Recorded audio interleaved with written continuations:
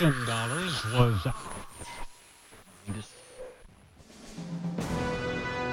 Okay, who's next? Welcome back, everybody, to another episode of Dead and Married. I'm your host, Ashley. And I'm Travis. And today we're going to be talking about the 1990 film Predator 2. We have come back full circle around to that one. And I'm very excited and a little sad because this is actually the last one in this franchise we're going to cover, because in my opinion, it's the last one that kind of feels like it could still be horror. I know that's a pretty hot take, and people probably, I know there's a lot of people that don't consider the original to be a horror movie, so probably this one even more so, but for me personally, it's still a horror movie, but it is also the last one that had any moment in it at all that genuinely scared me. So for me, I think this is kind of the last real Predator movie. You know? So the one with Adrian Brody in it was pretty good. Mm-hmm. And it doesn't exactly follow the formula the first one and then this one does, but it's pretty close. I would say it follows the formula more of the first one than the second one does, though. Agreed. But it definitely doesn't go the route that the Alien versus Predator movies went. For fuck sure. And so, if you were going to do it as a trilogy, it'd be 1, 2, and then maybe that one. Yeah. Maybe. Uh-huh. The third one, definitely not a horror movie. I will agree with you that this one, it could still be a horror movie. And some people may not agree with that. But the first one, I feel, is pretty solid. Yeah. It's a sci-fi action horror movie. Yeah, that's exactly what I was thinking. This is a sci-fi action it's a horror hybrid movie. So yeah, for sure. I don't think anybody would disagree with you that Aliens is a horror movie. Well, they might. Yeah. But they might be wrong, too. And that's okay. People say that, that this is a hotly debated topic. Like, you'll hear people say that Alien is not a horror movie. But in my opinion, it's just because it's set in space doesn't make it not a horror movie at all. Does that mean that Hellraiser Bloodline becomes a science fiction movie just because it takes place in space? I don't think so. No, but I'll tell you what, here recently, because I'm not a social media guy, but with the release of Halloween Kills, I've spent a little bit more time on Twitter, right? Since we got our Twitter site, and I've spent a little bit more time on Facebook, kind of looking to see. And people have very strong emotions about this sort of stuff. Yeah. They get really bent about movies and what's in them and how they're classified and whether they're good or they're bad or they're whatever. And I think it's great. Everybody needs to have their own opinion, right? If everybody had the same opinion, it'd be a boring world. But they get really hostile about it. And this is one of those topics where people get nasty. I wouldn't necessarily say Predator, okay?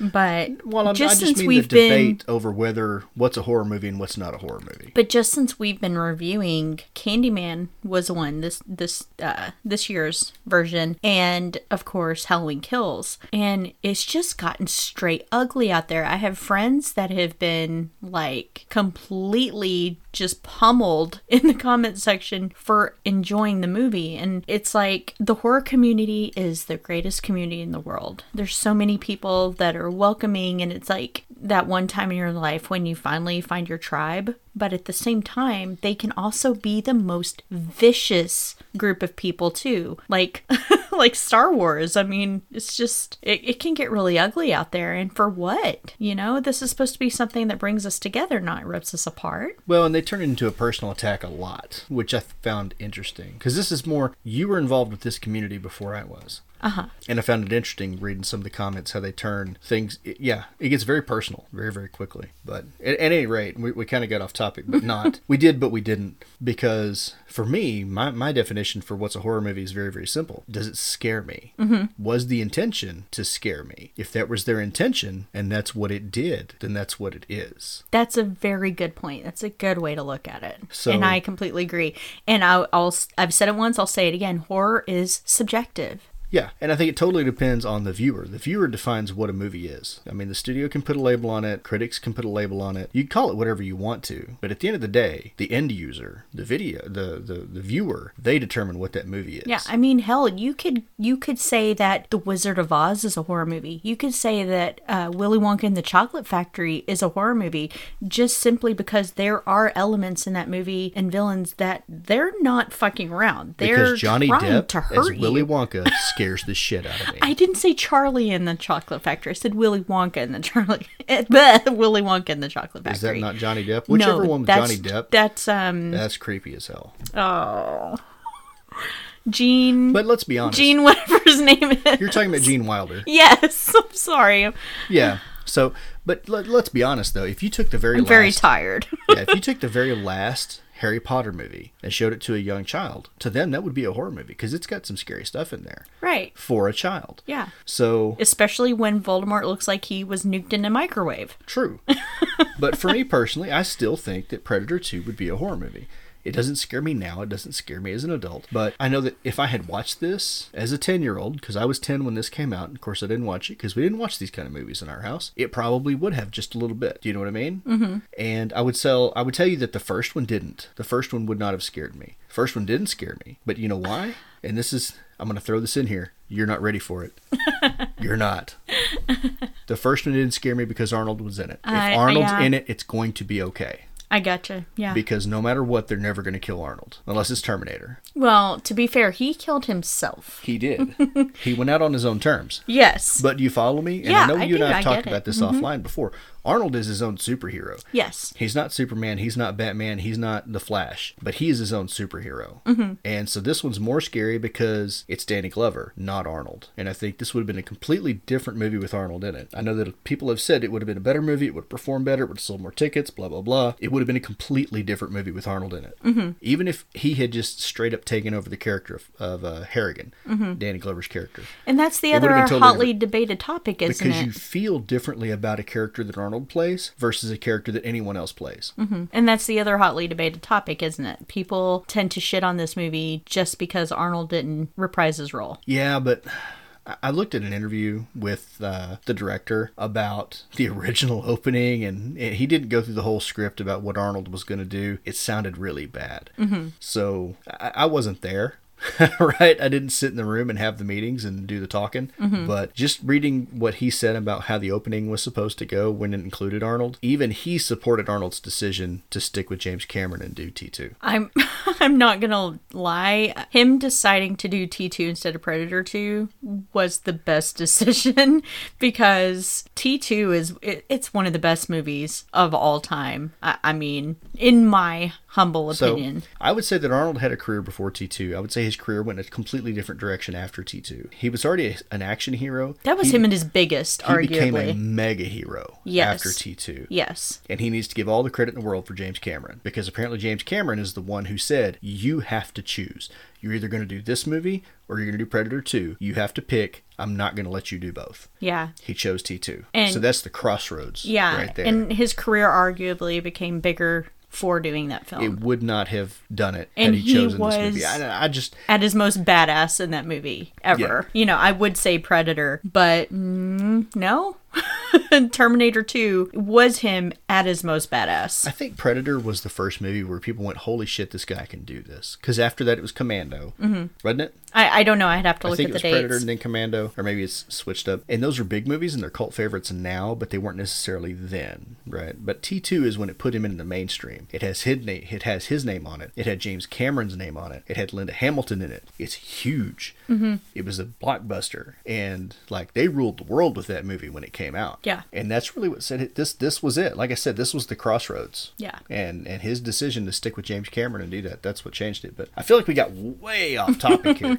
Well, the topic we were talking about is how movies can be highly debated on whether it's good or not based on bullshit reasoning. I feel like people could take it way too personally. And I feel like just because he did not take this role again does not mean it's a bad movie on general principle. This movie gets a lot of shit, in my opinion, for no good reason, because I've heard the reasons that people give for not liking this movie, and I don't feel like those arguments hold any water. I feel like I'm not going to say it's a better movie, but I think that from a writing and a story development standpoint, all of those things, when you put them together, this movie had to be better put together with a better cast overall, better acting overall, because Arnold wasn't in it. Now, don't get me wrong. I love Predator. I love Jesse Ventura. I love Arnold Schwarzenegger. I feel like that you could not have gotten a better cast for that movie at that time. However, this movie had to be better because it wasn't Arnold. Does that make sense? I'm not saying that critically in the box office it came out better. I'm saying that you had to have, because you didn't have Arnold to prop it up,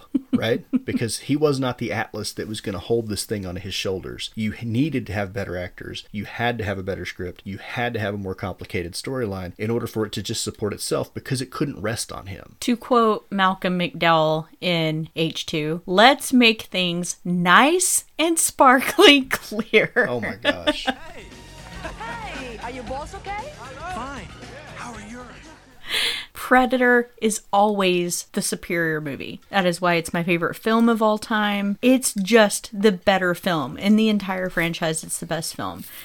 I'm not making an argument for Predator 2 being better. I'm making an argument for Predator 2 being a worthy sequel. I guess what I'm saying is not that Predator 2 is better than the original. I'm with you in that camp. Predator number 1 is better, will always be better in my mind, in my opinion, than Predator 2. However, if you look at plot development, story, acting, script, all of that's better in Predator 2 than it was in Predator 1. Because in the first Predator, all they had to do was follow Arnold around. That's all they had to do. They killed off some of the people I like the most. They killed off Jesse Ventura was the first one to die. Fuck those guys for killing him first. I'll just get it out there. By the way, guess what I did, guys? I totally went and bought me a sexual Tyrannosaurus t-shirt this week. I said I was going to do it, and I finally fucking did it, so. I think that's fantastic. I'm so excited to wear it. I'm excited for you to wear it. Because that might do something for me, too. Okay, calm down.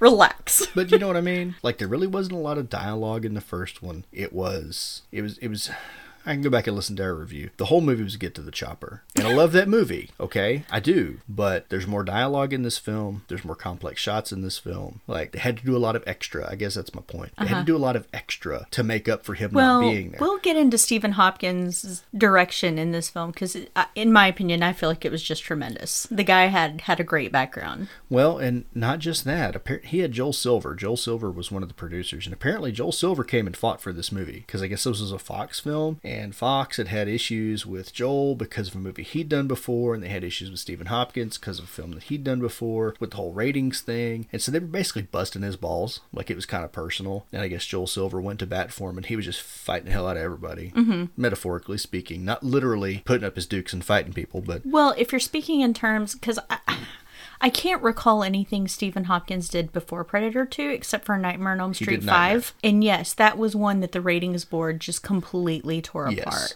But Stephen Hopkins, in an interview he did with, I think it was Scream Factory, something like that. I've got it in my notes. I'll have to look it up. But anyway, he was doing an interview, and he felt like it was kind of personal with Fox, and Joel Silver fought it out with them. Like, he said that's basically what he did. He was fighting for him, and he was fighting Die Hard 2 at the same time. But the production, believe it or not, was not as troubled in this as all the Halloween movies that we just did. But it was Rennie Harlan that did Die Hard 2, by the way. Which, the reason, you're thinking Nightmare on Elm Street is because Rennie Harlan did Nightmare on Elm Street 4. I wasn't thinking anything about Nightmare on Elm Street. Well, you brought up Die Hard, but it wasn't Stephen Hopkins who directed that film. No. Die Hard 2 was filming at the same time. Oh, okay. And Joel Silver was producing them both. I see. And both of them were Fox Pictures.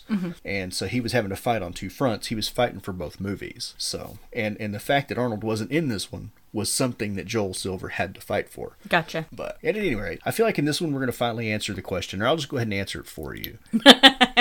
It's all been leading up to this, guys. I've been asking this question. Is Danny Glover a good actor? And I've got to say, yes. We had this brought up on another podcast that we listened to, and that was one of their questions. Is Danny Glover a good actor? Is he, though? And so we just thought that was so funny because, when I think of Danny Glover, of course Predator 2 comes to mind first, but immediately after that is The Color Purple. It's not Lethal Weapon, even though, it probably would be most people, but for me, it's The Color Purple. And I would say, yes, he is a great actor with a lot of range. Yeah, and he brought new nuances to the character of Mike Kerrigan that Arnold didn't have, because Arnold, again, was that superhero persona. He didn't have to have it. And I guess that's kind of my point earlier, is that there were a lot of things that this movie had to have, because when you put Arnold in a movie, you don't have to have it anymore. Right. You don't have to have a guy who gets hurt and can believably continue on. He can fight through the pain because, of course, Arnold can. He's Arnold. Right. You know what I mean? You don't have to have a guy who struggles under the weight of his responsibility, because you've got Arnold. And Arnold doesn't struggle under the weight of anything. Right. You know what I mean? So you've got to have a lot more depth to a movie that doesn't have him in it. Having Arnold in a movie simplifies a hell of a lot of things. And that's not just because I'm an Arnold fan. But anyway. But yeah, to get back to the Danny Glover point, he's a good actor. I mean, you think about the act he had to follow. He had to follow Arnold in this movie. Nobody wants to do that. Nobody. That's like trying to follow after Zeppelin. Nobody follows after Zeppelin. Exactly. Like, even the Rolling Stones would wet themselves if they had to follow Zeppelin. But that's not the point. It was tough. And if you look at his filmography and whether you classify Predator 2 as a horror movie or not, Danny Glover has got a huge range. He's done a ton of different kinds of movies. He's done action, he's done sci-fi, he's done drama, he's done some comedy. The guy's done everything. So to answer my own question, yes, I feel that Danny Glover is a good actor. Okay, so real quick, just to kind of recap, this movie came out in 1990. It wasn't necessarily well received. Right. And I think a lot of that had to do with Arnold. And I feel like that's really unfair. I think this is a better movie than they originally thought it was. Does that make sense? Because they looked at the first one and they said Arnold's in it. This next one, and Arnold's not in it. So it automatically got a bad rep because he wasn't in it. So on IMDb, let's get a 6.3 out of 10. Rotten Tomatoes, it's 30%, which I disagree with. Metacritic is a 46, which is a little better. I could see it being a 50-50, potentially. You either like this movie or you don't. But critically, didn't do well. Ian Nathan with Empire said it was more story-led than the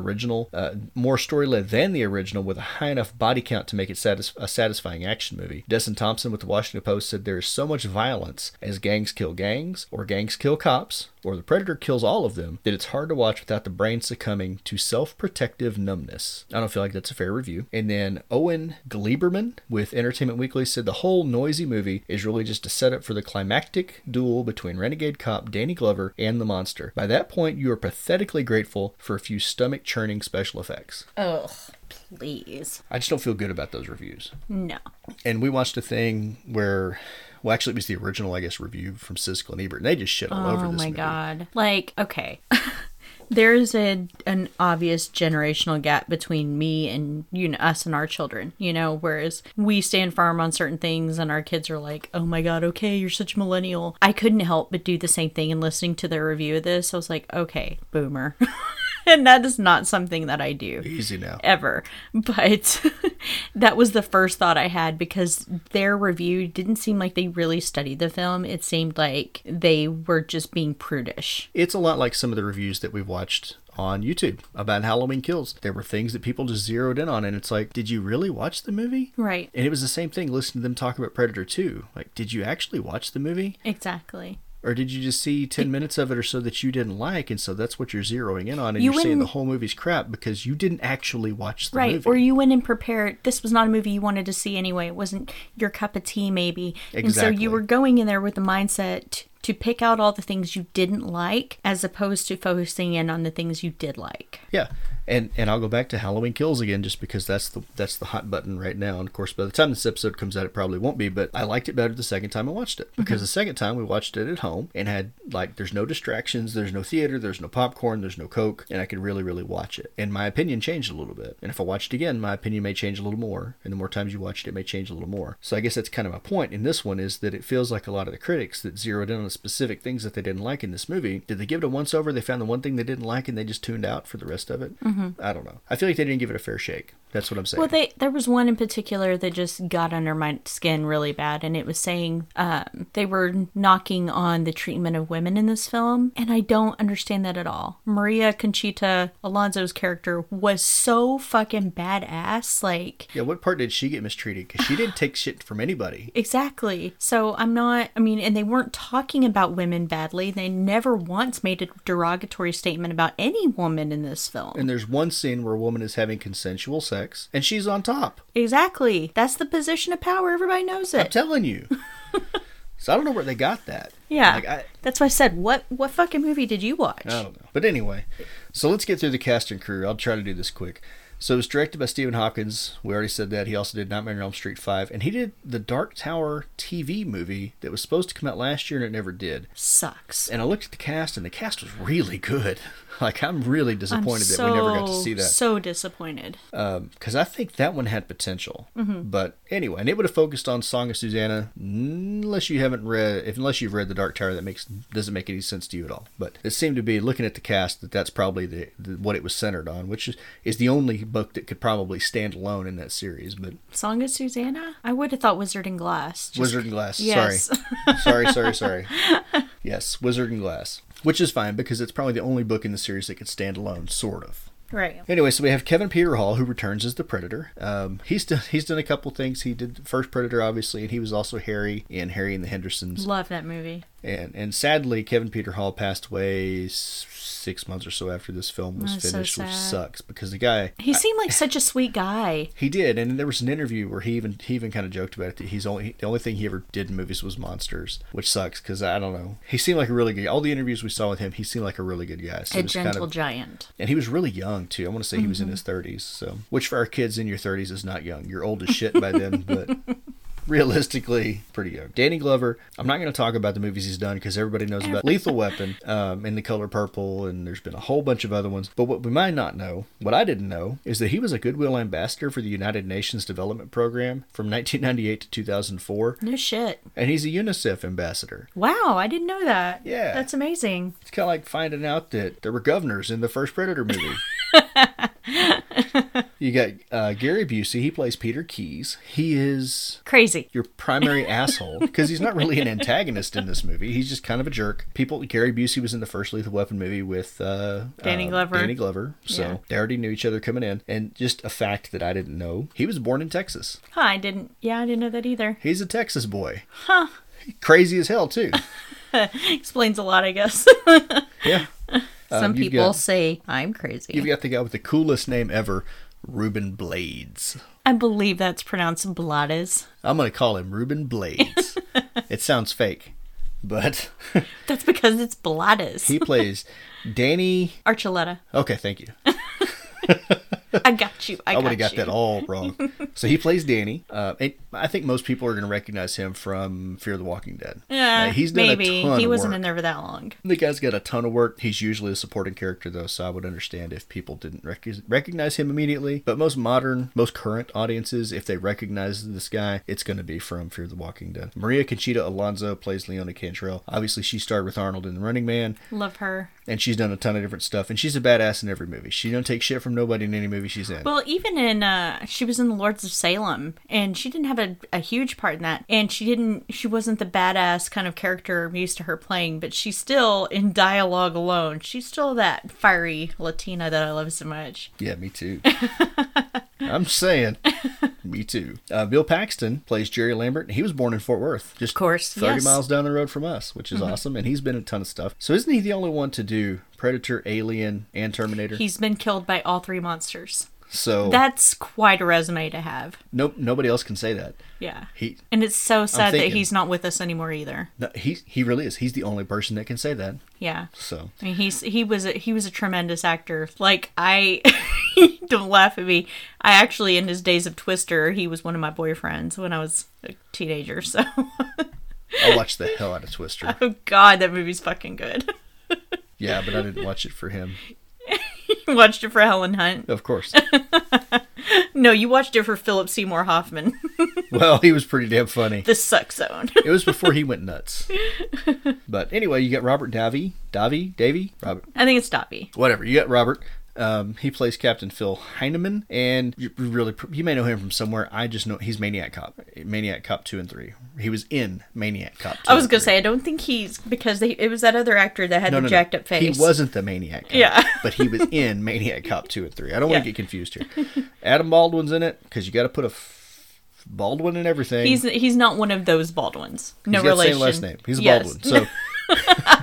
He plays Garber, who is not quite a throwaway character, but pretty close. If you recognize him at all, you're going to recognize him as in the Whedonverse. From Angel. He was in Firefly. I would say more people know him from Firefly than Angel. Which Firefly was awesome, and they should have kept going with that. I'm just saying. Couldn't get into it. Kent McCord plays Captain Pilgrim. Morton Downey Jr. plays Tony Pope. Actually, Morton Downey Jr. just plays Morton Downey Jr. He plays himself, yeah. Because there was the Morton Downey Jr. show that ran for like 1 year, and he was an inflammatory dick, and so it got got canceled, and then a few years later they did another one just called Downey, and he acted like an asshole some more, and I think it ran for like a year, and they canceled it too. So this is Morton Downey Jr. just being Morton Downey Jr., but technically his name in this movie is Tony Pope. And then Calvin Lockhart plays King Willie, and I included him in here because Calvin Lockhart's been in a lot of stuff. He's been in stuff that I didn't even realize he was in.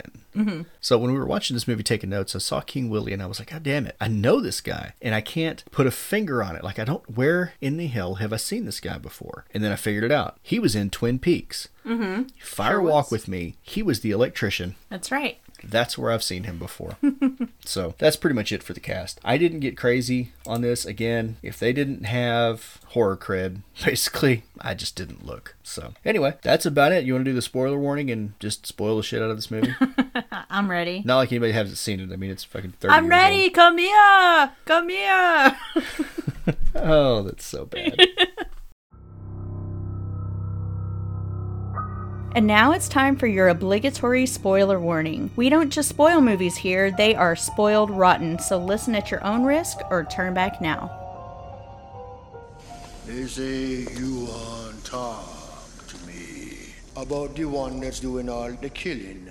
Okay, so before you talk about the original opening of this movie, I just want to real quick talk about how this movie could have gone. So in an interview that Stephen Hopkins did with Scream magazine, the original opening was supposed to be that these guys are playing golf on a golf course. A helicopter lands, and there's a guy with white hair playing golf, and they come and say, he's back. And Arnold turns around, and he's the one with white hair with a scar on his face, and he and Danny Glover were going to team up in this movie. And in hindsight, I'm so glad they didn't do that.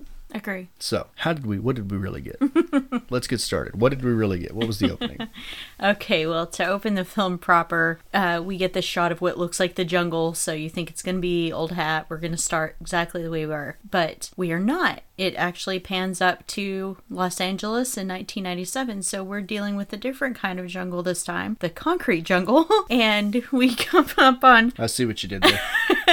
We come up on... And we're seeing this all through Predator vision, or, thermal vision, and you see the city, the landscape and all that, but then when you start seeing gunfire. So when we get to our point of view, it looks like all-out war is breaking out on the streets, and it is. It's between Colombian cartel and police officers, and there's not really much to tell in this particular scene. This is just a big action sequence, really. So yeah, we just see a bunch of back and forth fire between the two parties, and we get introduced to... I should also point out that the press is a big thing in this film too. There's a lot of focus on the press, and in the midst of all this warfare, there's a bunch of journalists out here writing the shit, talking about everything that's going on, and actually makes me laugh because there's one lady who's trying to give the story, and then she's like, fuck this, get me out of here. Yeah, they almost made it look like they were...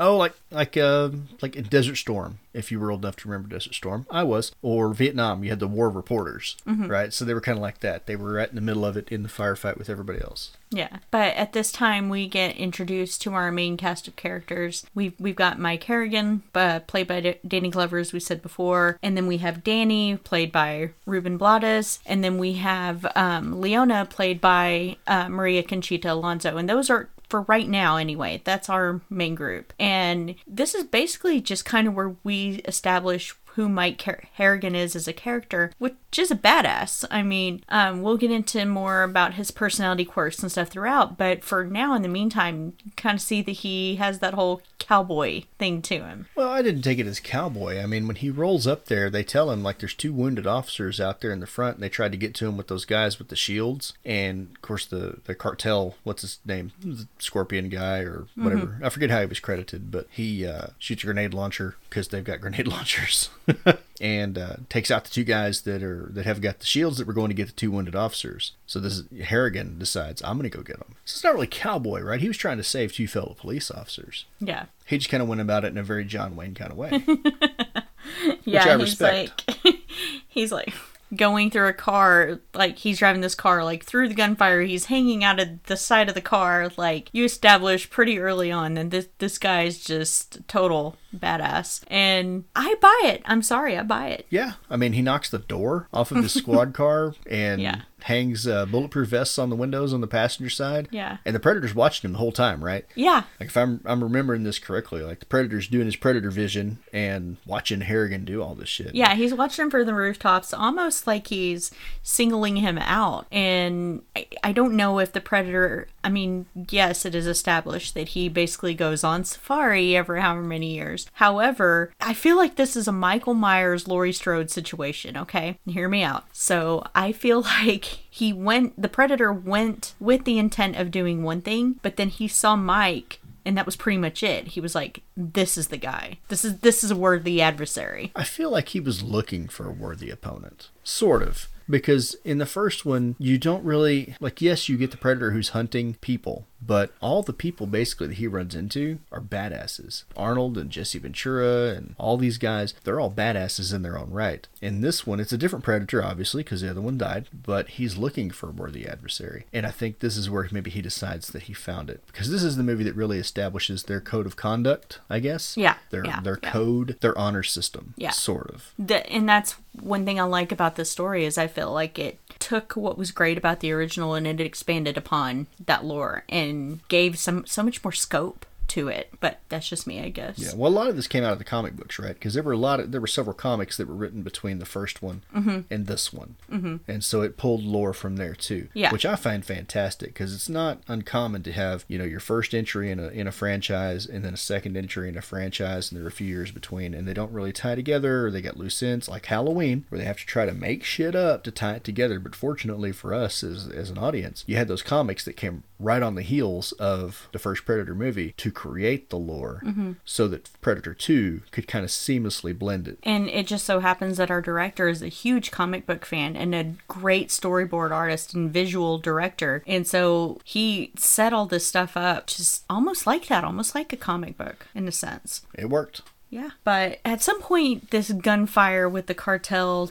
makes its way indoors. Okay. So this always makes me laugh because we have so much cocaine in this scene. Like, these guys are getting all Tony Montana in here, just like picking up a handful of coke and rubbing it in their wounds. They're like throwing it in their face. I mean, it's a lot. Yeah. So this is where Danny and Lorena show up, right? With Leona. Leona, what'd I say? Lorena. Fuck. This is going to be another Donald Loomis situation. I'm never going to get her name right. Donald Pleasance. I fucked that up like 6 times. Damn you, Michael. I know. But this is where they're all together, right? When they go into this part that you're about to talk about. Did you notice the number of attachments on every weapon in this sequence? I did, because you had to point it out to me. So all the cartel guys, they're all using iron sights or they're using the integrated optics, because like there are a couple guys running around with AUGs, which have a built-in scope and the carry handle. Anyway, but like Harrigan's pistol has got a scope on it. Leona? Leona. She's gonna be Lorena. Donald Pleasance. Yes. Leona, hers has got like a laser sight on it. Danny's has got a flashlight on the bottom of it. Every cop has got a laser sight or a scope on their gun. They've got all these attachments. Even the shotgun that Harrigan pulls out of his trunk of his car has got a fucking laser sight on it. Why do you need a laser sight on a shotgun?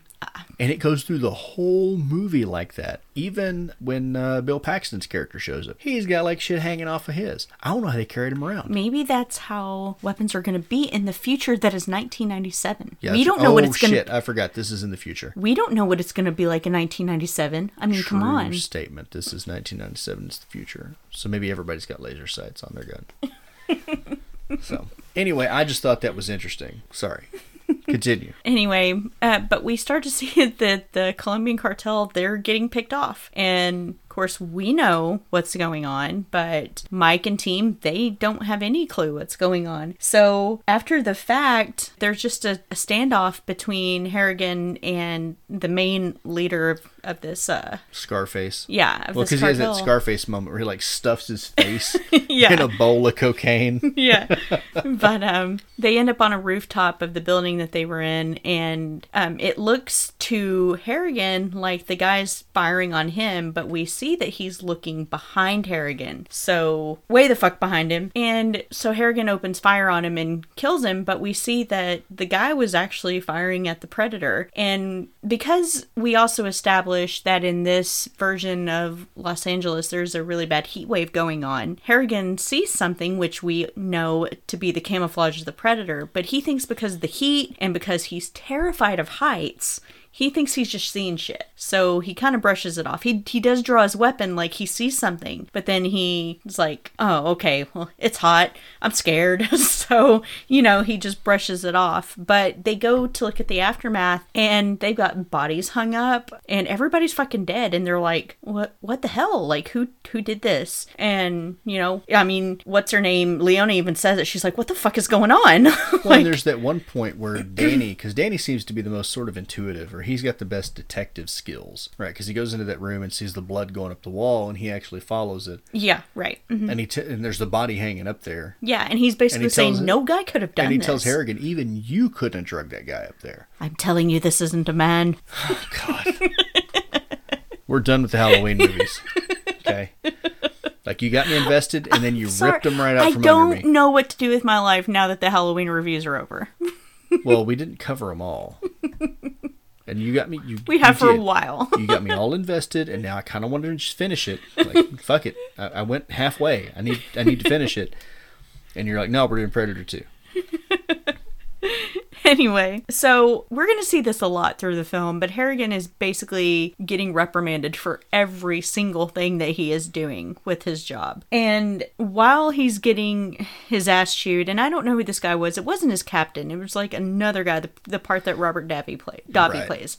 I think he's the police chief? Maybe he's the police chief. I'm not sure. I don't know that it ever clearly states what his role is. Maybe it does and I just didn't care, but... We know that Harrigan has a boss. And that this is his boss's and that's boss. A captain, and that's his boss's boss. Yeah. So as he's getting his ass chewed, we see that this squad is starting to show up, and it looks like a bunch of suits, and you get the idea that they're feds, but they're told it's the DEA, and basically they're investigating all the gang violence that's going on right now. Yeah, but they're Smiths. You get Keyes shows up, Gary Busey, and well, not really at this point yet. We don't really get our proper introduction to him yet. We just see a bunch of guys in suits starting to show up. Well, they're not in suits. They all have the same jacket. You know what I mean. They've all got the same polo shirt. They've all got the same shades. Yes. They're Smiths. But then we cut to the police department, and it always cracks me up. We got this kind of very Rico Suave song going on. But we see that inside the police department... It reminds me of RoboCop. In what way? The police department scene. Because it's just chaos in there. I wouldn't say to this degree. Not this bad. Yeah. I kept waiting for somebody to say, I will offend again. I what you call a repeat offender. Right, though? I mean, I swear to God, I wish RoboCop was a horror movie. We would so cover it. It could fall in the same category as this one, really. No, it can't. Melting man hit by a car. No, I'm afraid that one is action. Well, maybe we need to save that for when we finally get a Patreon set up. I couldn't agree more. But at any rate, we see that this police department is just in complete disarray. There's people being arrested all over the place, booked and interrogated, and there's hookers around. Like, it's just complete chaos in there. No police station's complete without hookers. And it looks like their air conditioning isn't working. Like, everybody's sweating profusely. There's a lot of sweat in this movie. It's a very dirty looking movie. It really is. But yeah, this is the point now where Keyes is properly introduced. And basically, Harrigan's captain's telling him, look, you gotta let these guys do their job, and we need to cooperate to our fullest capability, and basically just do what you're told at this point. And Keyes even says, look, we're not trying to step on your toes, just kind of, if we work together, I'm sure we can solve this thing. But they're trying to get all the information they can so they could stop King Willie, which is the leader of the Jamaican cartel. I couldn't tell in this segment if Danny Glover didn't believe him or just didn't give a shit. It could go either way. Yeah. Because he was very patronizing in a very fuck you kind of way. Yeah, it was. It was awesome. Cooperation is my middle name, isn't that what he said? Yeah. So. But meanwhile, we have Bill Paxton, who's now showed up. And he keeps trying to get Harrigan's attention, and Harrigan's like, later. And so he just kind of is making his rounds around the department, and he's mostly talking to women, not in a derogatory way. He's just telling them these little bullshit stories. And once Harrigan gets done talking and he's going to his office, Lambert tries to stop him again, and he's like, oh my God, like, just, I'll talk to you later. And so he and Danny, they're in their office and they're discussing what's going on. And Danny tells him, he's like, no, this is the new guy. And he's like, oh, okay, this is our transfer. I thought he was here to fix air conditioning. Well, they call him the Lone Ranger. Yes. From some place that's better than downtown Los Angeles. Yeah. I don't remember exactly where they said he was from, but it was from a place that's clearly better. Yeah. And then this is where, I mean, if you didn't get a good enough introduction of Leona in the first, 10 minutes of being out there shooting up with everybody else, guns, I mean, not drugs. But this part sets her up as the best, I can't even describe it, badass of this movie. And basically, Lambert is telling her the stupid bullshit story about a woman killing her husband. And she's like, oh, right, you're the guy that got your partner killed. And then just grabs him by the junk. Twist his dick.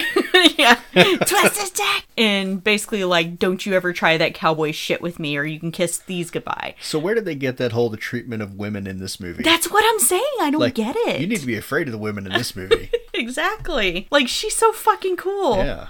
So when Lambert finally does make it to the office, Harrigan gives him basically the talk, like, I know that you're good at your job, but we can't have you pulling the cowboy shit. Yeah, like, we all work as a team. We're better as a team. The door swings both ways. If you ever need us, we're here. Just basically setting up. And I feel like this is one thing about the movie that they did do right, was the rapport between this team is really great. I mean, it does seem like these are all people who have worked together for a very long time. Know the ins and outs of each other's personalities. This is something they did really well in both movies, was the team building. Like in the first Predator, you really bought it that those guys had served together for a while, Arnold and his team. And in this one, I buy it. Yeah. Maybe I'm an easy sell. I don't know, but I like it. And upon parting ways, he tells them, welcome to the war. So while they were having that conversation, did you notice that, yes, we talked about everybody being sweaty, that Bill Paxton had actually sweated armpit stains into his sport coat? How hot was it? Like, why are people wearing sport coats in that kind of weather? How do you sweat enough to make armpit stains in a sport coat? God almighty, that guy needs some water. Anyway, sorry. So we cut to the next scene, and we're in a high-rise building, and we get this kind of very gratuitous sex scene, which is not commonplace, really, in the Predator series. It was a lot more graphic than I expected it to be, particularly for when this movie was made. Right, and I'm guessing this is between the leader of the Colombians. Yes. And I don't know if it's his girlfriend, his wife, somebody. A porn star. In real life, but not in the film. Yes. It's not established what she is in the film, but at any rate, they're getting down with get down, like I always say. And all of a sudden, the Jamaicans bust in and break it up, and they end up stringing the guy up upside down, and it looks like they're gonna perform a voodoo style killing on him. They got a bunch of candles up underneath his body. They've got the girl kind of, I don't want to say tied up, but they basically just got a hold of her. They got her restrained, yeah, sort of. And they start like to cut him up, like they're gonna do this thing. And then we get a line from one of the guys, and he's basically telling him King Willie wants him dead, but he says, you know what I always say, shit happens. And that's a line that comes up multiple times in this movie. And as he's starting to be cut up, the Predator then shows up, and he just proceeds to completely massacre this whole group of people, excluding the girl. And we see that he's got some pretty cool new gadgets in his repertoire. He brought new toys. A new toy! I like new toys. Yeah, he, okay, maybe I'll stop quoting RoboCop, but no promises. But yeah, he's got like the combi spear, I believe that's what they call it. And then they call it a smart disc because it's like this big disc that he throws it. It's completely sharp all the way around, but it's kind of like a boomerang in that when he throws it, it more or less does what he tells him to do. Well, it can return to him. Yeah. It's so sort cool. Of. So in the net. I am a devout collector of toys, and I have a quarter scale Predator, and it's from this movie. So when I got it, I got the spear and I got the disc, and I was so happy about it. So it's in our bedroom because I'm a child, and yeah, off topic. In the net, you forgot the net. The net, yes, that I believe. Shoots out and it like. I don't recall them using the net in the first one. He did. No, not in the first movie. Yeah. This is the first time you see it. Yeah, and it's basically once he throws this net at you and it kind of goes around you, engulfs you, it tightens to the point of it just cutting through your It's skin. like piano wire or something, and it cuts. It's like a cheese wire. Yeah. That's what it does. Yeah. And then after the fact, Harrigan and his team show up to investigate, even though he's kind of told not to. They tell him, don't go in there, let the feds handle it. And he's all like, yeah, sure. But then he tells his team, we didn't hear that. So he goes in and he starts investigating. And this time the bodies are not only hung, but they're skinned, with the exception of the Colombian leader. But the girl, like I said, has been left. And so they're like, okay, well, it's not the Colombians because they're all dead. And like, what's going on? So basically they conclude that they've got a new player in town, right? So then Keyes shows up at this point. And because Harrigan has stuck his nose where he didn't belong, and he pretty much tells him that in a weird way. Everything Gary Busey says is weird.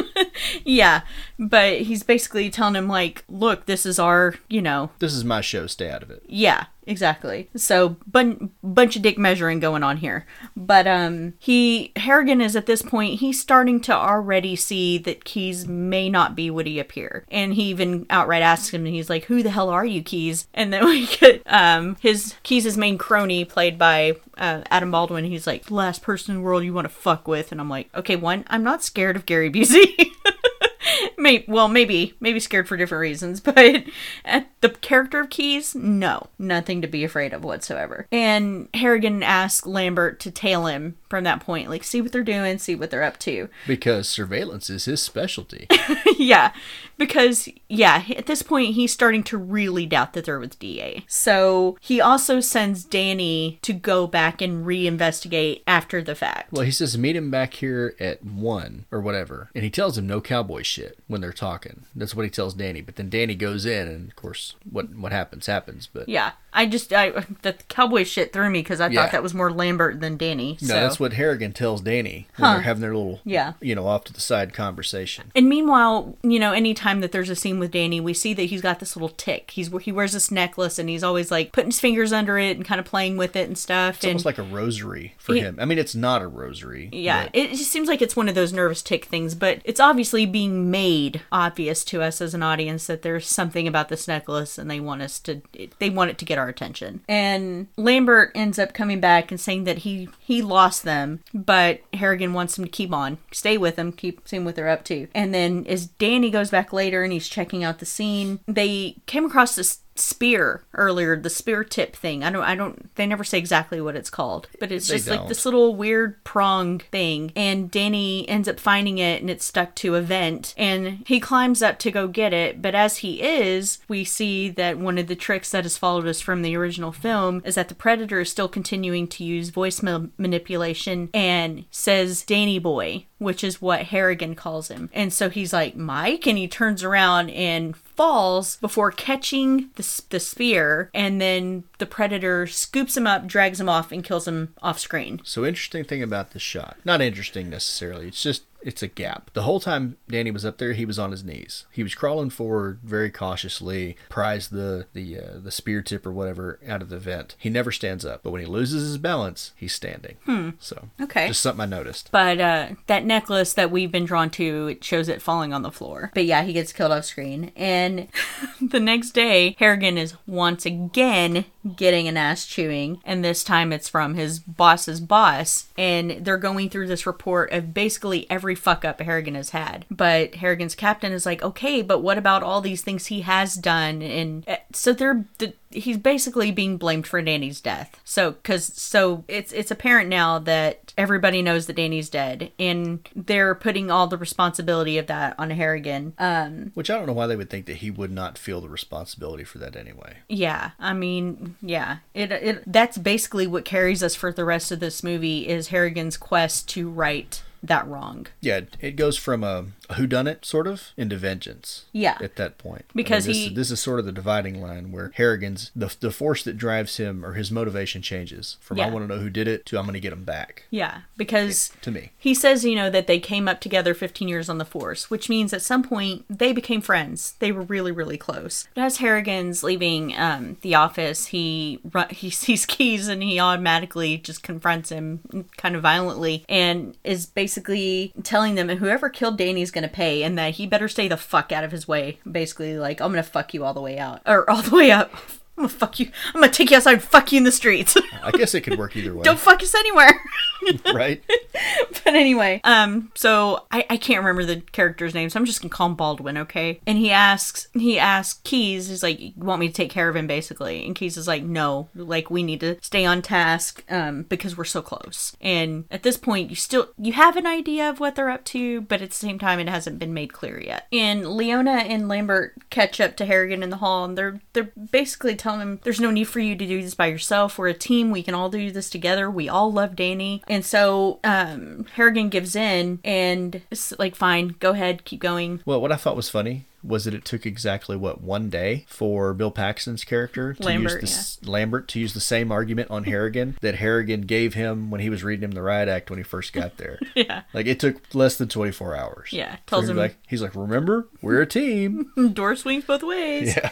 Yeah. But he does confirm that Keyes is not who he's saying he is. And then we see in the next scene that Keyes and his team are in fact running surveillance out of like a travel trailer type of thing. And Harrigan and his team end up going and they start talking to the medical examiner / chief pathologist, and she's saying, well, basically she's been shut out of her job too. Like, all the stuff that she's researched that she's been trying to do, they don't care. They're shutting her out of the whole thing. And Harrigan gives her that prong spear tip thing and asks her to look at it because it does a lot of damage. It's very sharp, but it also weighs nothing. So she gives an in-depth look to see what it's made of and says that it's not in the periodic scale at all. It's some new element that nobody's ever seen before. So Harrigan decides that he's going to set up a meeting with King Willie, the leader of the Jamaican cartel, and he's talking to, and as Harrigan and Lambert are talking outside and separating because Harrigan's going off with King Willie's crew, and Lambert's going off to do more investigating on Keyes. We see that the Predator, and we actually do get to see him now, see all of him. He is watching them from the rooftops. Well, at some point in there, didn't Lambert tell him that the girl from the penthouse or wherever it was where the Colombian drug lord was killed, that she never made it to the hospital? Mm-hmm. That the same silver helicopter that they had seen Keyes get out of is the one they loaded her in. Yeah. Yeah. So we end up getting the next scene. We cut to this alley where Harrigan is being dropped off. And this is probably my favorite scene of the entire movie. It's so fucking good. And they hotboxed the shit out of Harrigan on the way there. He would have been so high, that conversation would not have gone the way it was filmed. They did. He would have been so high. He should have been all the way fucked up for sure. I don't know how he was standing when he got out of that car. He even tells those guys, you guys need to cut back. Yeah. But yeah, basically they're talking and he's like, look, you and I have a common enemy. Basically, these guys are killing this thing is killing your guys. He's killing my guys. What is it? What's going on? And this is a scene that Aiden and I always like to quote because he's like, I don't know who he is. I only know where he is. It's from the other side. So me and Aiden, we always quote that and we always laugh about it. But he doesn't really tell him anything. He doesn't give him anything to help him. Well, there's nothing he would actually know. Yeah. So he just tells him, this is Dredd. Truly Dredd, and tells him, like, go off, policeman, like, nothing I can do for you here. And then we see, oh my god, I can't even, I don't know that I'm ever gonna do this scene justice, but Predator comes out, and of course he's still in his camouflage, and we just see his steps thudding through a puddle, and with the music swelling, because we do have Alan Silvestri return to this movie, and so it's the same score, but it feels so much bigger for some reason. It's like he took it and made it bigger. So yeah, you see him walking through this puddle and then his footsteps just thud, thud, thud. Heavy footsteps. It's very fucking intimidating, and we see that because he's walking through water, and it was the same thing in the first film, he landed in this, body of water that caused his camouflage to go all wonky. Same thing this time, he's walked through the puddle and it's causing this electricity to go through him and stuff, and he stops right in front of King Willie, and we pan down to the water at his feet and it shows his reflection. So he's standing there in all of his glory, and he just kind of gets in the stance like, I'm about to fuck you up, like spreads his arms and fingers out, and he's ready to attack. Well, because King Willie has drawn his cane sword. Yes. Or whatever, and that seems to be what the Predator likes. They like the hand-to-hand, yes, like showdown type of thing. Yeah. So we get those two facing off, or they're about to face off, but then we just hear screaming, and we see King Willie screaming face, only it's no longer attached to his body. That got a lot of criticism too. They're like, it's a severed head, how's he screaming? Well, it's just a carryover from the scene before. Yes. It's not a screaming severed head. Yes. I feel like that's kind of a no-brainer, but I know, but who am I to judge? You don't know how many comments I found about that. Yeah. Like, he doesn't have lungs attached to his head, so he couldn't. Yeah. Just shut up. You're thinking about it too much. But this was what ultimately influenced my decision on still considering this horror, because the first time I ever saw this scene, it scared the shit out of me. From that moment of him walking through that puddle to the severed head, and to this scene where he is cleaning that head to turn his skull into a trophy, scared the shit out of me. Like, you don't even know how bad that scared me. That was a scene that was almost one of those ones that sticks with you for life, because it was traumatizing to me. So I'm sure not a lot of people, but again, horror is subjective. So we see that he takes this skull, and we see him put it almost like on a shrine type thing, but it doesn't expand on the shot to see where it is. It's just his trophy case. Yes. And so we cut back to our team talking and trying to go through everything, and they're basically telling him, like, whoever this is, they're playing with you. They're fucking with you. And the medical examiner has, on her own, doing her own work, she has tracked the predator to a slaughterhouse there in the city somewhere. And then we cut to...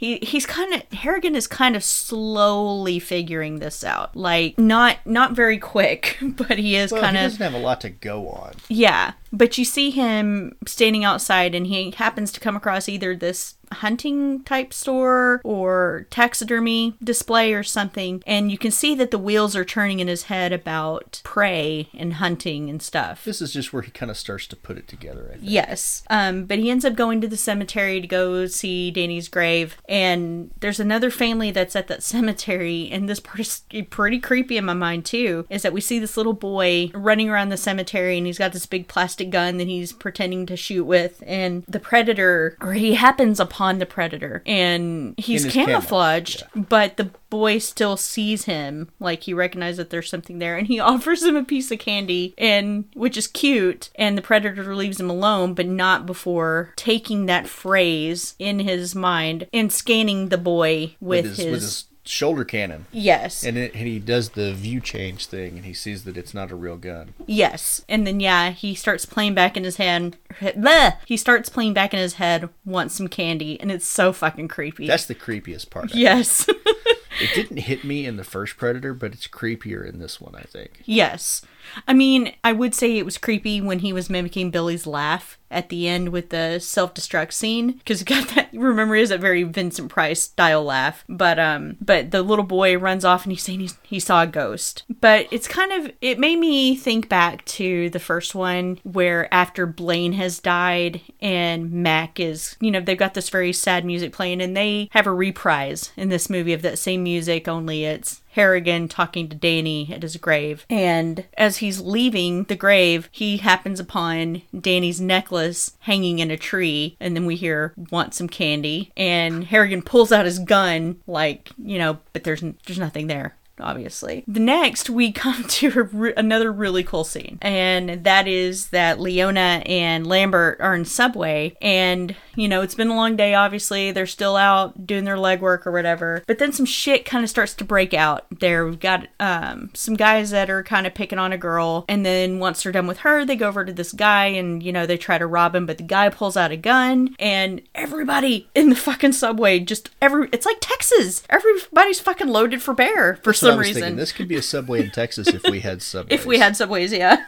But the predator, ends up showing up. He falls on top of the subway car, jumps on top of the subway car, and makes his way in and basically slaughters everyone inside the subway car. It's a fucking awesome scene. And there are a few survivors, and Leona is leading them out, trying to get them out of harm's way. And meanwhile, we have Lambert very valiantly trying to make a stand against the predator. And I always hate this scene. I do. The dude, I hate it so much. He shoots till he doesn't have any more bullets. He throws his rubber ball at the Predator, and then he gets a machete. I guess it came off of one of the dead gang members. Yeah. Or punks or whatever. Yeah. Like, the dude stands his ground. I gotta give him credit for that. Yeah. And that was one of the criticisms for this movie was you don't spend enough time with these characters to form any attachments to them. And that is such bullshit, because I remember the first time watching this movie, I was so sad about Lambert getting killed because he was funny. And yeah, his jokes were kind of on the tasteless side, a la Shane Black in the first one. But one, not as crude. And two, he was still likable enough by himself that you really didn't want to see anything bad happen to his character. At least I didn't. It's fucking Bill Paxton, guys. Well, in this sequence specifically, he has Leona go on to safety, right? She keeps moving through the cars away from the threat. And he positions himself in between her and whatever this is, because they don't know, and gives his life to, or he dies for trying to protect someone he's known for 2 days. Yeah. So, and I still felt that when I watched the movie. Yeah. I didn't feel like I didn't get to spend enough time with him, and I think it made it more impactful. Like, if you'd had this thing where they were together for 6 months over the course of this movie and whatever, it made it more impactful that he's basically dying for someone he doesn't know. Right. Yeah, absolutely. So, anyway, I bought this sequence. Yeah. Maybe I'm an easy sell. Maybe I'm a cheap date. I don't know. Yeah. But you see that she's had a change of heart about him too, because she immediately, once she knows people are off the train, she immediately goes back to try to find him. And of course, once she does find him, she sees that he's dead. He's hanging upside down along somebody else. And when she turns to look out, then she's ambushed by the Predator. He grabs her by the throat. He starts choking her, but he scans her and sees that she's pregnant. So we just hear her scream and don't see anything else. So Harrigan ends up showing up to the scene, and we see that Leona is still alive and she's being put into an ambulance, and they tell him, they're picking up fetal heart tones. So I guess Harrigan didn't know that she was pregnant, so it seems like this almost gives him even more reason to fuck this, that's it. And so he goes in and he gets into the train car, and he sees the superior there. He's like, what the fuck happened? And he tells him just a bunch of random people died, some gang members, some ordinary citizens. And then Hannigan makes the connection. They were all armed. So then, us as an audience, we know that that's what the Predator does. So when I first watched this, I was like, okay, so maybe, yes, he targeted Harrigan from the opening sequence with the shootout in the street. But watching it this time, and watching it more closely than I probably ever have, he was taking out all the people around Harrigan to draw Harrigan in. Again, maybe I'm just slow to the party, but it makes more sense now. Sorry. I'm feeling very slow this evening. This evening?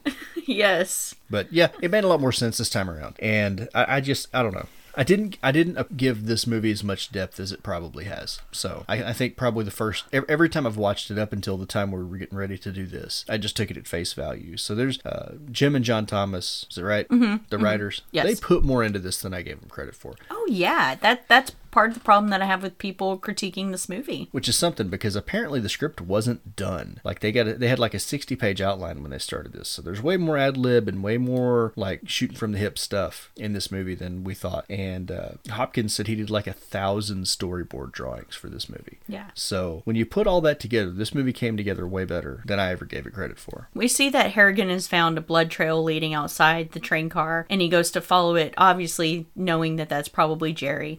Lambert. His first name is Jerry. Going after Lambert, and he does finally come upon him and the Predator as the Predator is ripping his head and spine off his shoulders. Fortunately, he's already dead. Yes, but oh my god. This scene got me so bad. And if nothing else, it's because of the fucking sound effects in it. It's just, It's very wet. And crunchy. Which we haven't talked about it, but Stan Winston did a badass job. He and his team. Yeah. Because obviously he didn't do it alone. Yeah. But he's the big name attached to the effects in this movie. Stan Winston and his team did a phenomenal job. He's one of the great titans. From there, the trophy case that you're going to talk about later, the skin Jamaicans in the penthouse, all of it. They did a fantastic job. Oh yeah, for sure. And he had a whole new take on what the Predator should look like. I mean, yeah, the guy did such tremendous work on this film. And it was basically, they had a bigger budget. He was able to do the things that he was not able to do in the first film. And he changed very subtly what the Predator looked like. Yeah. Without you going, well, fuck, that's not the same. Yeah, because I never noticed it until it was pointed out to me. But it makes sense, because all humans don't look the same. Why would all predators be identical? Exactly. Yeah. And the first one died, so this can't be the same one. But he and his team did a phenomenal job on this. All right, I'm done fanboying. Continue.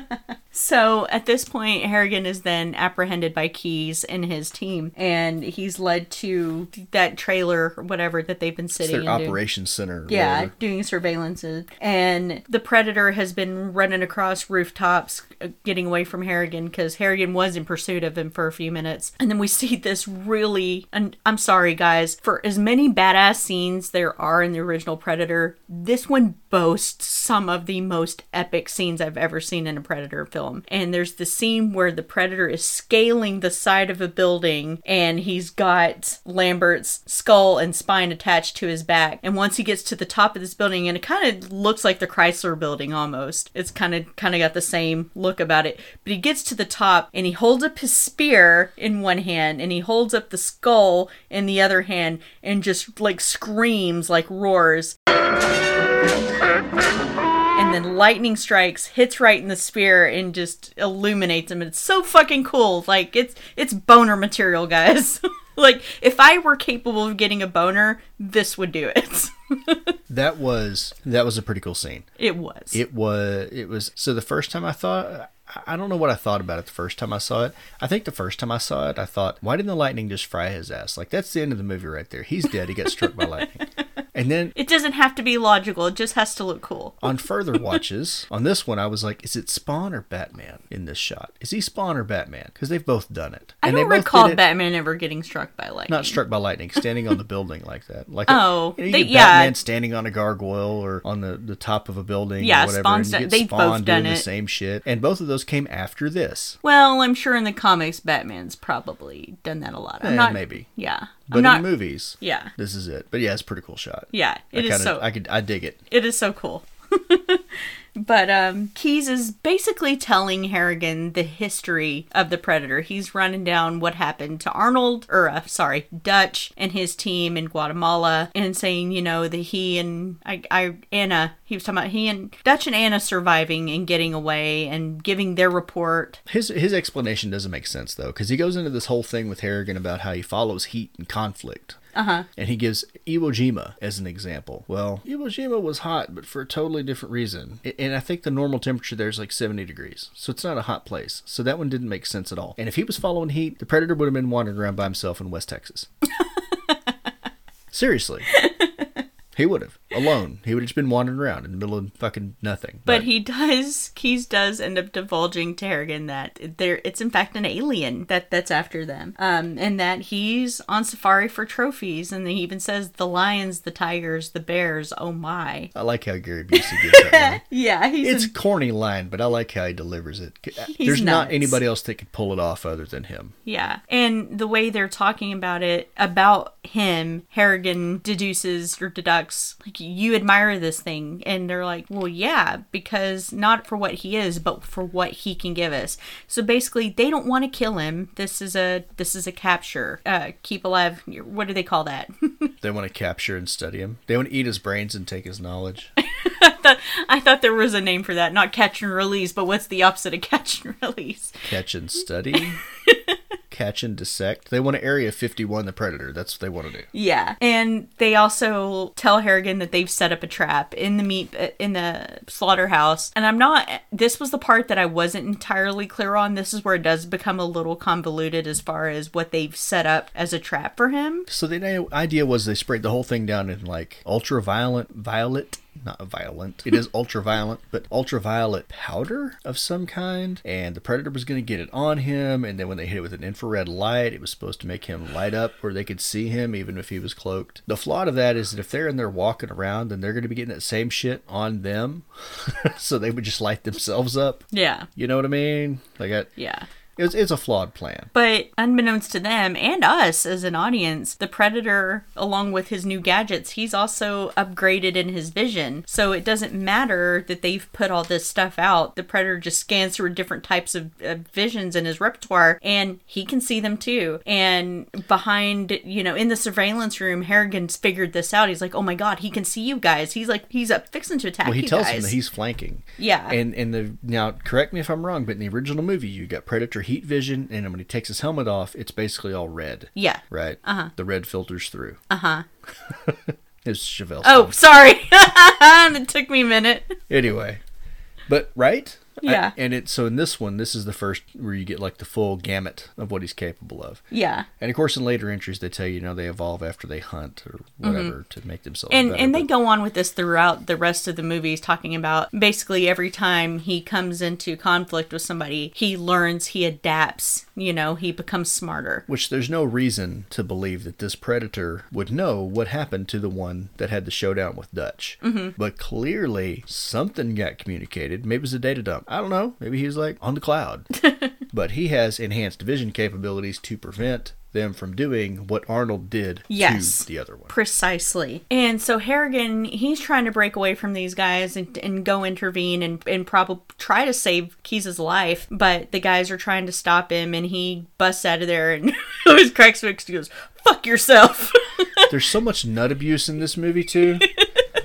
Because, like, Leona's grabbing people by the balls. There's people getting kneed in the balls.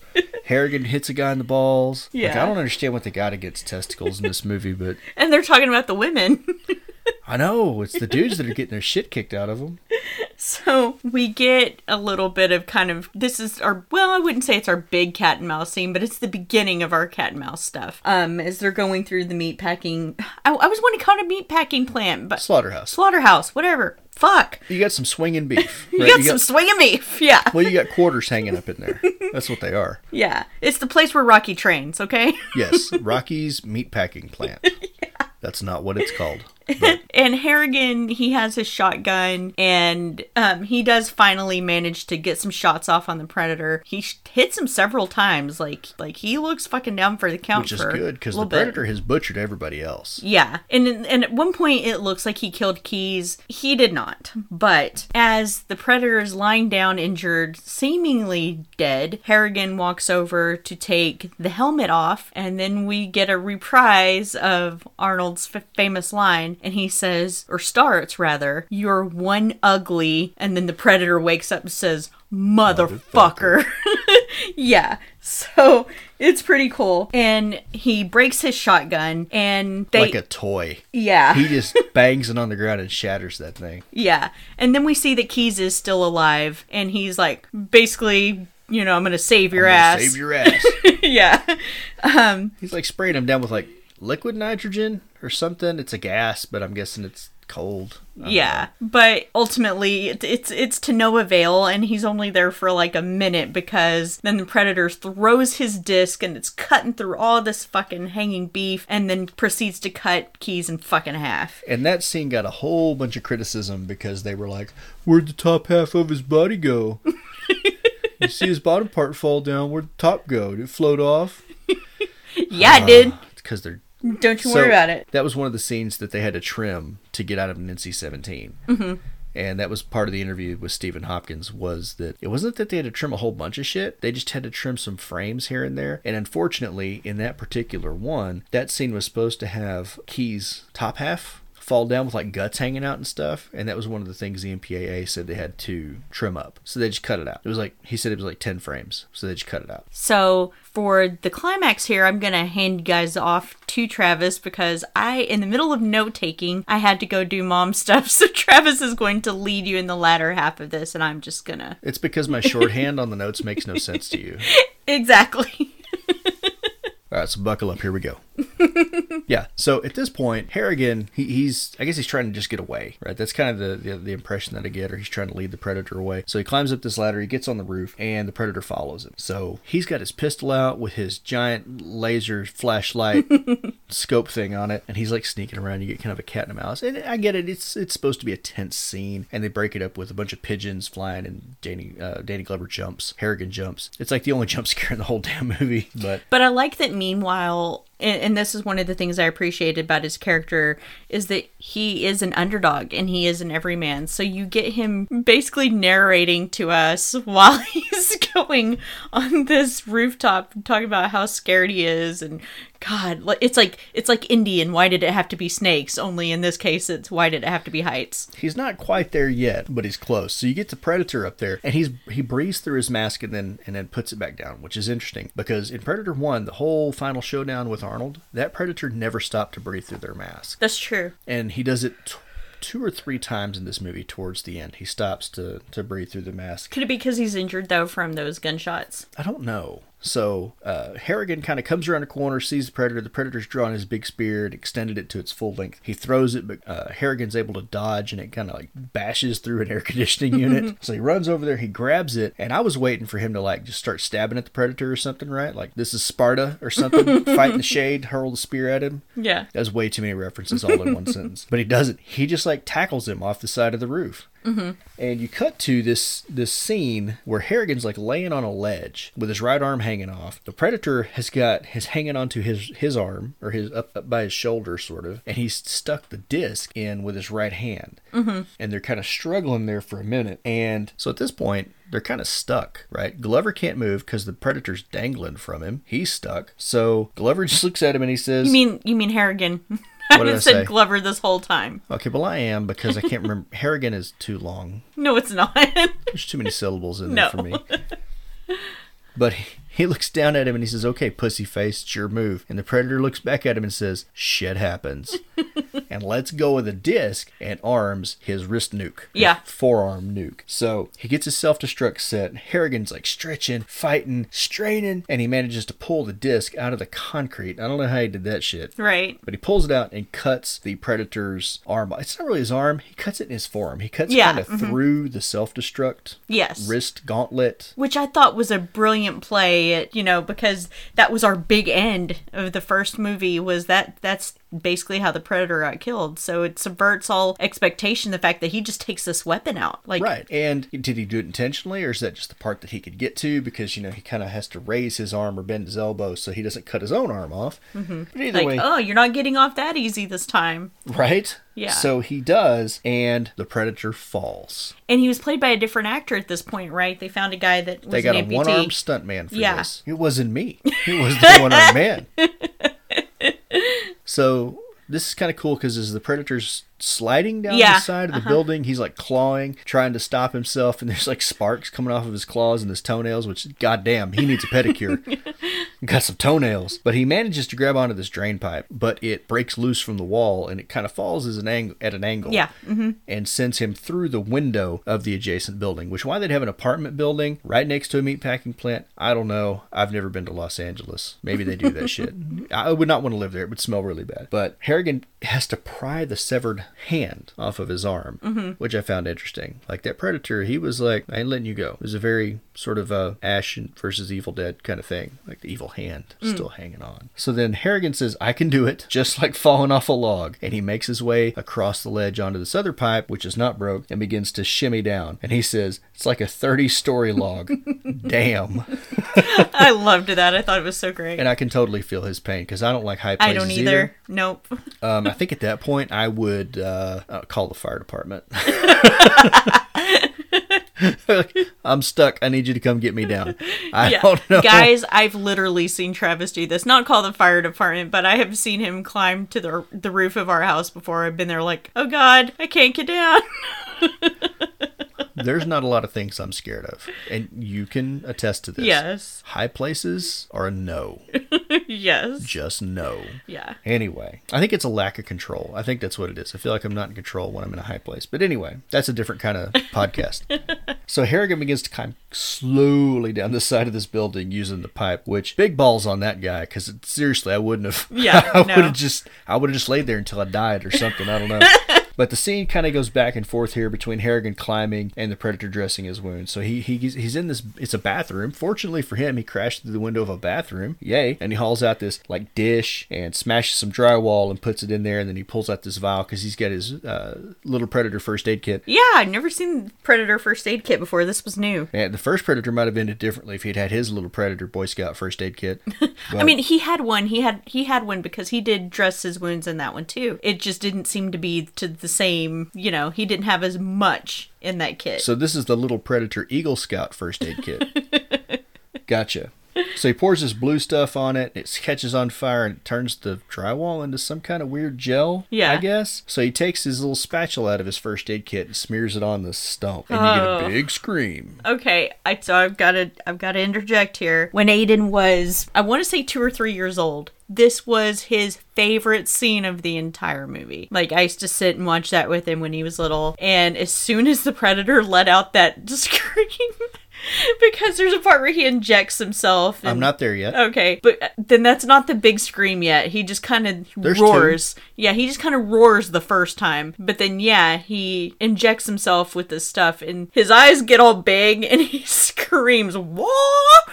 And Aiden would just laugh so hard. A little teeny tiny little guy laugh, but he would just laugh his little Which butt is funny off. because he was little. He was tickled to And he death. thought that was hilarious. And so I would purposely rewind the scene over and over and over because when you hear a laugh like that, you can't get enough of it. And yeah, so little guy laughs are great. I cannot watch this scene without thinking about that every time. Yep. So you get big scream number 1.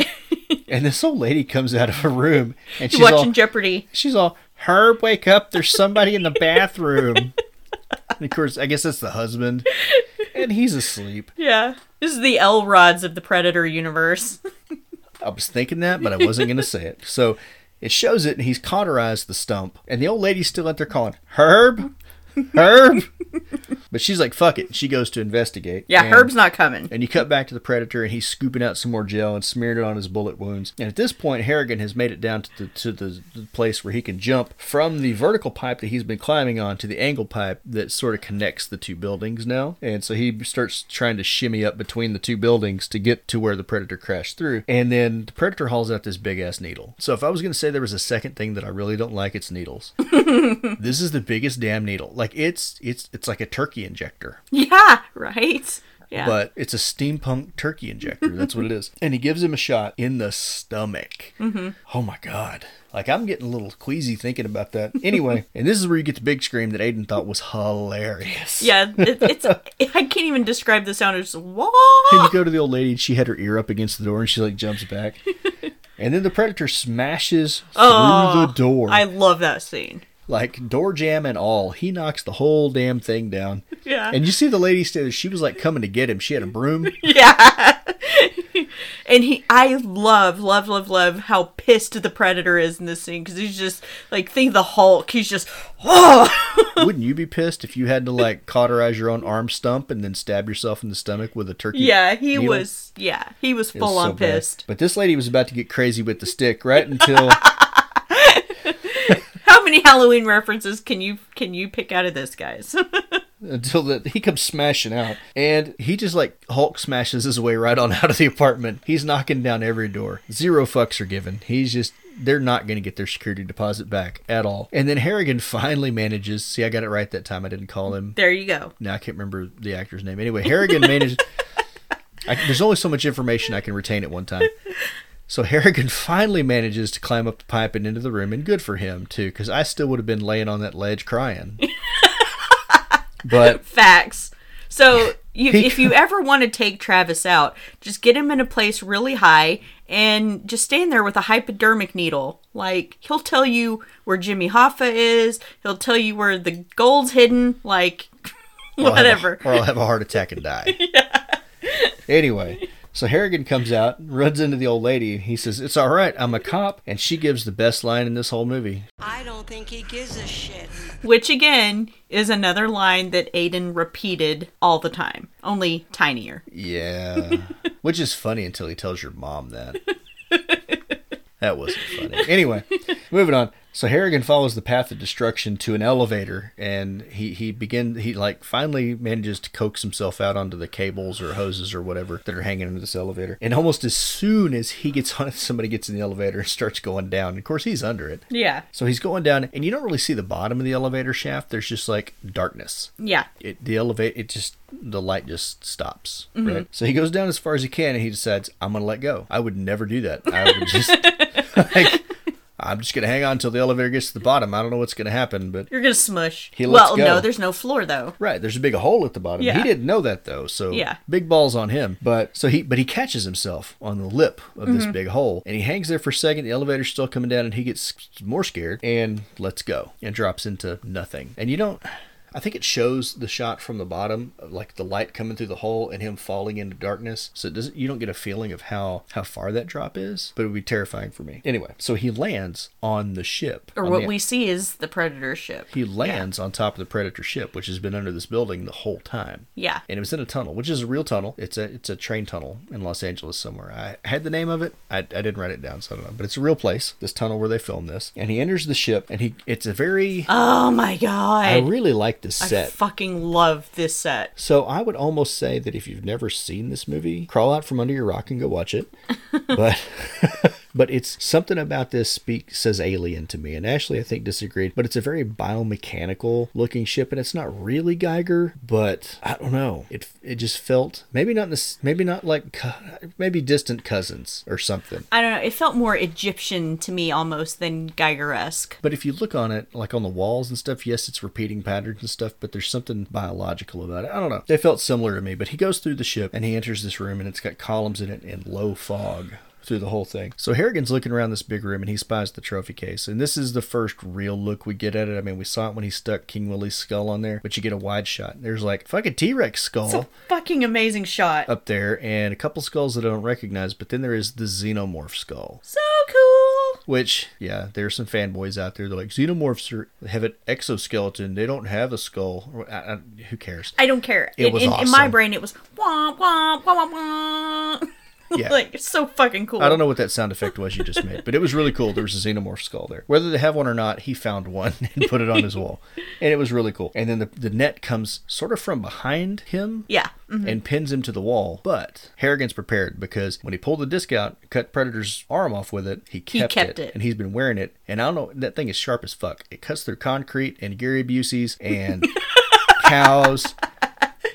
And he's just been wearing it like on a belt around his, like as a satchel, and managed to not like cut himself in half. Cut himself to pieces. I never realized how hard it is to have yourself. He like climbed down a building and then back up and through an elevator shaft and didn't have himself. So good on you, Harrigan. But he uses this thing to cut the wires and escape. And I think this is the only instance. Well, no, because technically the alien escaped it in Alien vs. Predator. I was gonna say this is the only time somebody actually gets out of that net. But a Xenomorph did escape it because it's acid blood anyway. Yeah. That's not part of this movie. Yeah, we're not talking about that movie. I still like that movie. It's dumb, but I like it. It has its moments. I will give it that, but no. So now we get kind of the final showdown, and the Predator has got his wrist blade. Of course, he's the one-armed man, so he's got the thing, and he slashes Harrigan kind of across the stomach. Mm-hmm. Is what it looks like. His arm blade, that extender thing. And this is where Harrigan, his intelligence wins out over brawn, because he kneels unintentionally. You could say he collapses to his knees in front of the Predator and waits for the Predator to approach. And just as the Predator is about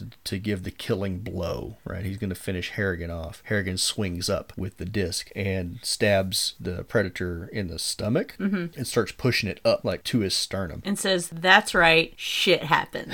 Shit happens.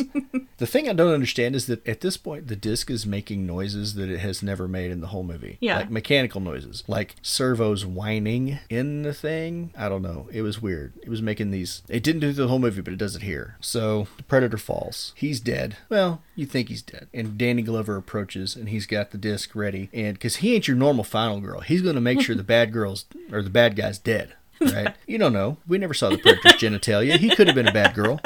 Anyway, Harrigan's going to make sure he finishes this fucker off, right? Yeah. And this is when the other Predators uncloak around him. Oh, goodness. Talk about fucking terrifying. I didn't count. There's like 9 of them. I didn't count, but there's like 9 of them. Well, I mean, I'm just estimating in my head. There's a bunch. Yeah. There's a bunch of there's a you're fucked number of Predators. It is absolutely fear-inducing. Which, the thing I liked about this, again, they all looked a little different. Yeah. I appreciate the fact that they did that instead of just making Predator clones. Uh-huh. Right? So again, yes, Stan Winston changed things, but I feel like it was to the benefit of the franchise that he said, not all these Predators look alike. And it ties in with the lore that was established with the expansive universe that's been created around the Predators. Oh, God, yes. I don't know if you've never been to Alien? Is it AVP.com? Which one is that? There's an entire website dedicated to this, and they explain everything you want to know about the predators and their homeworld and their language. And somebody had too much time on their hands, but it's really awesome. Anyway, so all these predators uncloak around him, and he does the thing that it makes no sense to me at all. He drops the disc, his only weapon, but then he says, "All right, who's next?" I love that line. I love it because you don't know if he is really to the point of badassery that he really feels like he can take these guys out, or if he's just trying to save face. I think he's just so exhausted he didn't care anymore. Yeah. Like he's got that, like he's resigned to his fate. He seems really defeated. Like he's not going to win. He knows he's not going to win, but he's going to fight anyway. Exactly. And yeah. I really like that moment. I do too. Like it's not quite the Sigourney Weaver in the elevator moment, but it's still pretty good. Yeah. Like you got me, I'm going to fight you anyway. Yeah. I love it. So, of course, they've targeted him, right? Only now he's got like those little red targeting things for the shoulder cannons all over him. But then they turn him off, and these predators move in, and you're like, okay, here it comes. But they don't attack. They just pick up the body of the fallen predator and carry him off through the smoke. And the older predator is the only one left standing there. The one that he looks older than all the rest of them that were there. His dreadlocks were longer. Fuck, I don't know. You get he's the one in charge. Okay, That's it. He's the predator in charge. He's the head predator in charge. The HPIC. So he stands there, and they kind of look at each other for a moment, and the predator pulls out this old flintlock pistol and tosses it to him. Take it. And he says, "Take it." Now, this is a direct pull from the comics. Yes. Because as Glover Harrigan turns the pistol in his hand, it says Raphael Adolini 1717, which is explained that a predator at some point in the past had a run-in with a pirate, and he gave him the gun, and when the pirate gave that predator the gun, he said, "Take it."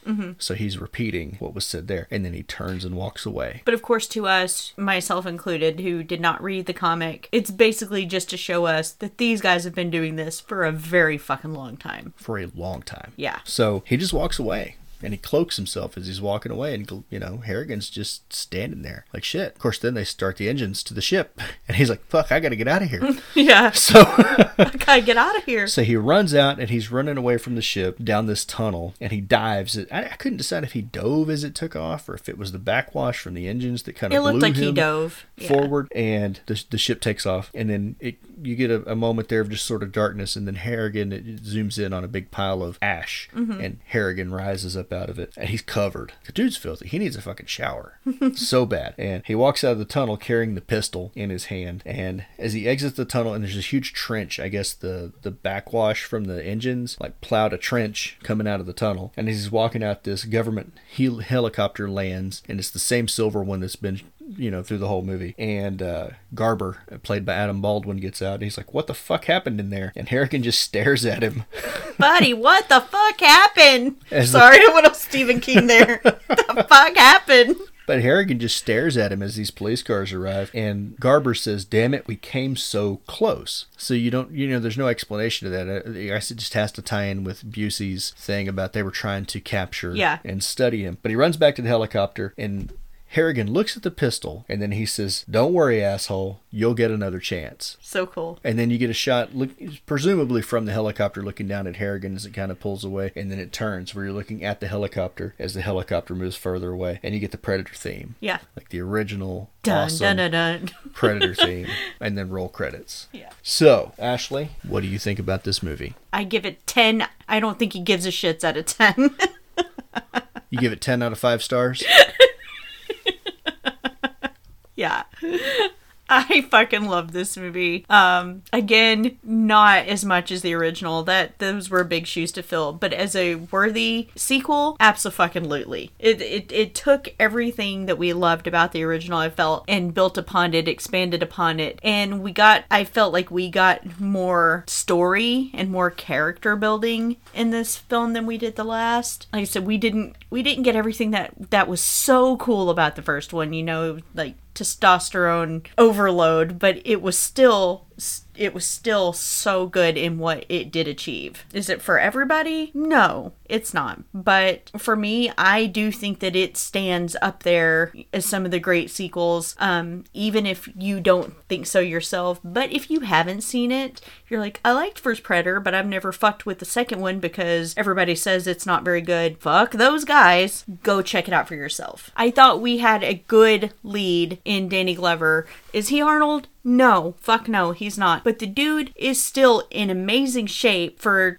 I don't know how old he was at the time, but he was still pretty ripped for just being a normal guy. And he was a normal guy. That's the thing I like about it the most. He's our underdog. He's, our average Joe. He's not anything really special. He's just a guy who cared enough about the safety and lives of his friends that he was willing to basically have this big David and Goliath match. So yeah, I love it. What do you think, Travis? I like this movie. I didn't. I like this movie. Well, you got to keep it simple.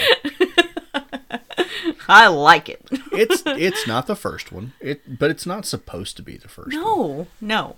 And I'm glad that they went this route instead of saying, okay, we can't get Arnold, let's find another big guy to put in there. You know what I mean? Like, let's go get one of the Barbarian brothers, or let's go find a wrestler, or let's get, you know what I mean? Like, we need to find some other big muscle-bound guy to put in this movie. I'm glad they didn't do that. Because I think that would have been a real mistake. I think having a more intellectual lead was a good thing. And you might say that, well, he wasn't that intellectual. He had a gun and he shot things. And this is true, but you can see the wheels turning, him trying to figure it out and track it down, and there's a sense of urgency that Glover brings to the role. Almost a frantic pursuit of his nemesis, I guess, that I don't know that you would have gotten from someone else if they had tried to recast it with just another big guy. I know I've said big guy a few times. Danny Glover's not a small dude. He's like really 6'1" or so. And I think that if you put him and Arnold next to each other with the kind of shape that Glover was in, because you get a brief glimpse of him like changing shirts in the police station, the dude was in shape. He was not a small guy. I think if you saw him and Arnold standing next to each other, it would have been like seeing Arnold and Sonny Landham standing next to each other, because Sonny Landham was not a huge guy either. Muscle-wise, he wasn't massive. I think Danny Glover and Arnold, not in bicep diameter, but in terms of just, you're not going to look at Danny Glover standing next to Arnold and go, wow, he's fucking tiny. You know what I mean? So there really wasn't that big a difference. I like the story development in this one. You didn't really need it in the first one. I think if they had tried too hard in the first one, it would have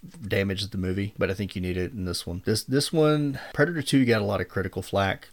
Again, Siskel and Ebert shit on it all over the place, but I don't think that's founded. There are other movies that were way worse than this one that they said were great, so you can't trust those guys' opinions. But anyway, yeah, I think it's a solid watch. If you haven't seen it, you definitely should. We love it. It's a fun film, guys. It's really so much fun. You may not. What I think is good is you watch the first one and then watch this one. Just do them back to back. Oh yeah. Because even though you got two totally different leads, they tie together better than you would think. Like, you really can watch them one after the other and they still make sense. You don't lose anything, which is impressive because, like I said earlier, a lot of movies where you have the original and then there's several years pass and they make a sequel and you're like, okay, what the hell happened between 1 and 2? And you don't really get that in this one.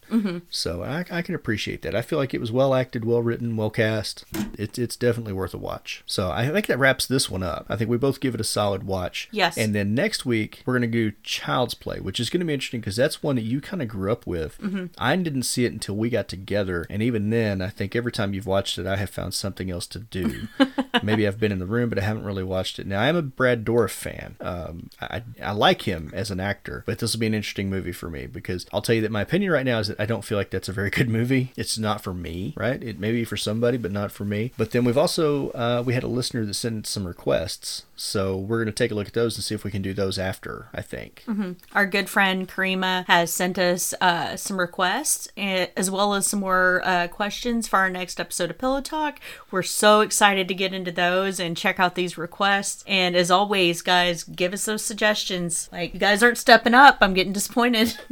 Well, I'm just glad that we got some ideas for movies because when you say, hey, what do we want to do next week? I always go back to like, what are the movies that I know you've seen, or and the movies that I know are mostly big three because those are the ones that you've watched, I think, the most. And I feel like that could get really boring. So it's good to get some other input. So is that it for us? Are we done? Before I go, I want to give our shout out to our content creator of the week. And this week, because of what we were doing for our research for this, we ran into a channel, and I think I may have given them a shout out before, but get on YouTube and look up Marvelous Videos because they have expansive lore on the Predator series. They go through, oh my gosh, what did they say? It was like 33 different types of Yautja. Like, it's ridiculous. And their backstories, like there's a bunch of in-depth stuff on this. And I have not watched it all myself. I need to, but we came across it and I was like, holy shit, I didn't realize that it's gotten, to this point. So, yeah, definitely look for Marvelous Videos on YouTube. Check that out. If you have any any more interest in this lore. So yeah, I think that's going to do it for us, and we'll see you next week, guys. Bye. Adios.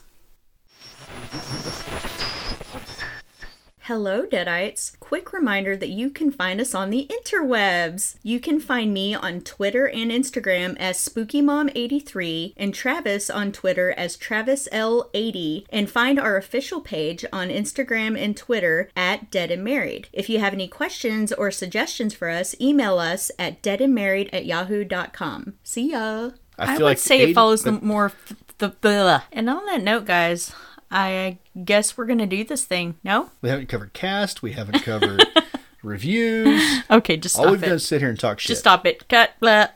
Everybody Die knows. Hard, Color Purple. Or not Die Hard. God almighty. Lethal Weapon. Fucking brain cells just died. Anyway, for the love of fuck. Donald... No, God damn it. Danny Glover. I almost called him Donald Glover. God Please damn. stand by. Travis needs just a minute to collect himself. Ugh. Can't believe I just called him. It was about to come out Donald Glover. God damn it. That's the wrong person. I That is a know. real person, but it's the wrong person. But I would love to hear Danny Glover say, God damn you, Michael. Just say it. Anyway. Nothing else for you here, policeman. Time to go.